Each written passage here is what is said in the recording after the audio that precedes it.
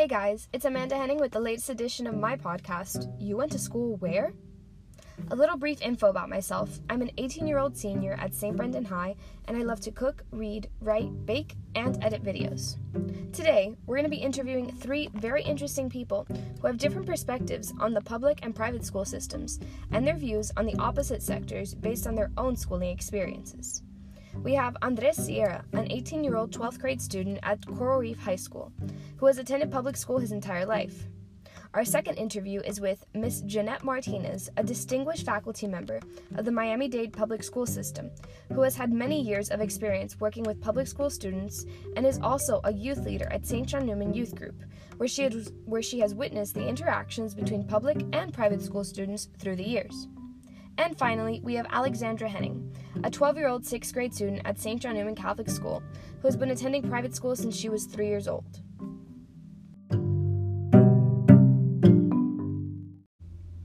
As someone who has been a private school student for the past 15 years myself, and also being a part of a friend group that is made up of 90% public school students, I have witnessed the prejudice that public and private schoolers have towards each other. Both groups have stereotyped each other and created an unhealthy division that I hope to bring to light in my podcast today, especially since most of the assumptions the two groups make are actually false. Personally, I believe that people in public and private school stereotype each other based on the sole sector of school they attend. People tend to be attracted to those similar to them, and less welcoming to those who appear to be radically different, whether that be due to race, gender, economic status, or appearance. There is a large mental disparity between public and private school students, and they often judge and make assumptions about the other group simply because of where they attend school. According to an editorial in the New York Times about public versus private schools, the national education reform effort has long suffered from magical thinking about what it takes to improve children's chances of learning. Instead of honing in on teacher training and high standards, things that distinguish effective schools from poor ones, many reforms have embraced the view that public schools are irreparably broken, and that students of all kinds need to be given vouchers to attend private or religious schools at public expense. This belief, though widespread, has not held up to careful scrutiny. A growing body of work has shown that the quality of education offered to students varies widely within all school categories. The public, private, charter, and religious realms all contain schools that range from good to not so good to downright horrendous. As a child, I grew up knowing very few public school students, and I felt that they had a lesser education than I did, simply because it was ingrained in me from a young age that I was so lucky to go to a private Catholic school, and I just assumed that meant that my education was better. As I went into high school and made friends from public school, I had this predisposed notion that those who came from public school had a lesser foundation in their educations than I did, which pretty much gave me a superiority complex. It wasn't until I made my close group of friends that I discovered that I had been wrong for so many years. My friends all go to different public high schools, and all of them are smart, kind, and perfectly equal human beings to me. Now that I understand how flawed my point of view was, I'm here to shed light on the incorrect stereotypes that public and private schoolers have towards each other, because I know I'm not the only one who had that flawed point of view. I'm now going to be interviewing Andres Sierra, a friend of mine from the group I just mentioned, who attends public school and helped me change my flawed point of view on public schoolers.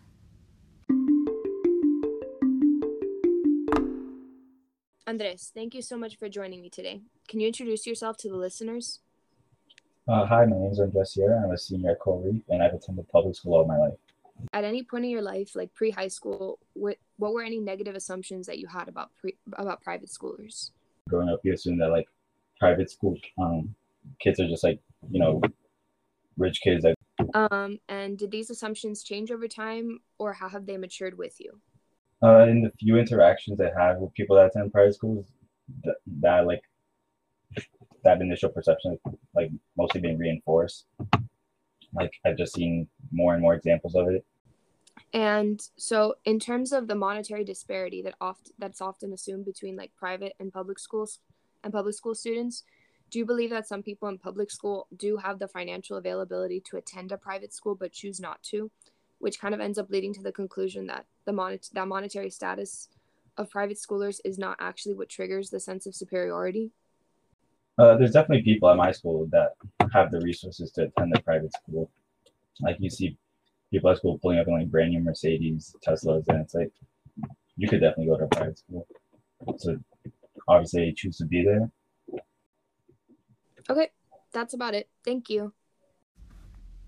According to Emily Shepard's Western Kentucky University thesis project, where she researched the comparison of public and private schools, the government gives no financial help to a private school, so tuition is required for attendance. Because of this, the population at a private school is usually less diverse.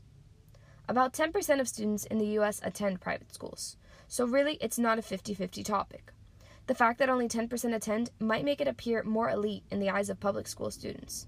But the reality is that in the end, the education of a person does not determine who they are as a human on the inside. It's also not to say that some private schools aren't absolutely terrible. Basic human standards exist in both sectors, as there will always be bullies, there will always be specific teachers that go above and beyond, and there will always be a range of races and cultural backgrounds at all schools. The only disparity that exists is the one that has been created as a mental stigma, established over time, and has been muddled into two very defined groups that truly are not as defined as they may seem. Hi, Jeanette. Thank you so much for agreeing to speak with me today. Hey, Amanda. Thanks for inviting me. I think this is definitely going to be an interesting topic to talk about today. So let's get right into it. So basically, I would like you to speak about the interactions and any possible prejudice or assumptions between public and private school students that you've witnessed at the youth group. I think first and foremost, I think the biggest thing is that I've seen is your private school kids and your public school kids tend to feel like they can't interact with each other because they have nothing in common. It's interesting to see how public school kids think like, oh, you're in private school, so you must be either stuck up or you're special or you must be rich. And then private school kids sometimes look at a public school kid and like, oh, you must not be too smart, or your parents must not really care about your education. So it's interesting to see that. And then how eventually I think once they get past the initial, things tend to shift and they realize like they're not any different from each other. But I think the initial is always the biggest step. Sometimes it even takes not just 1 year for them to get to know each other, but even multiple years. And then they finally get together and see how they're not any different. And they have the same struggles. That was very insightful, Jeanette. Thank you so much. You're welcome, Amanda. Thanks for inviting me. According to an article in the Washington Post questioning if private schools were better than public schools, Valerie Strauss explains that we live in the age of big data. People no longer seem to trust intuition, experience, or observation, and anecdotal evidence causes the eyes to glaze over. What she means is that if someone had a bad experience with someone from another school sector, whether it be public or private, they automatically gain a predisposed opinion of that group that will translate through their future interactions with people. Now let's hear from a young private school student who can give us a clear picture of what the innocent mind of a child sees from this situation.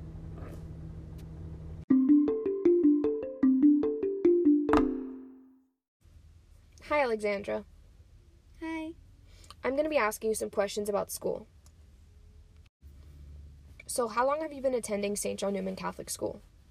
Since pre-K 3, so 9 years. So, as a private school student, what do you think about public school students? Like, what is that like?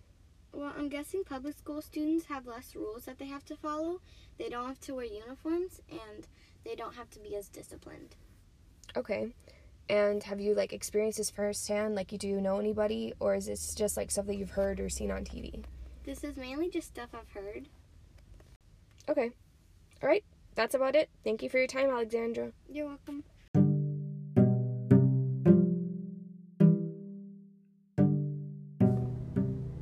The judgment of one's human character based on the sector of school they attend has caused an unnecessary case of stereotyping between public and private schoolers.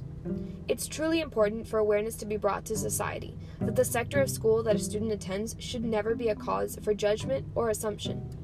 There are wealthy families who send their children to public school, and families struggling financially who send their kids to private school on a scholarship they earned through hard work. One's moral character and financial status cannot be assumed based on where they learn. That's all I have for you today. I'm Amanda Henning, signing off on today's episode. You go to school where?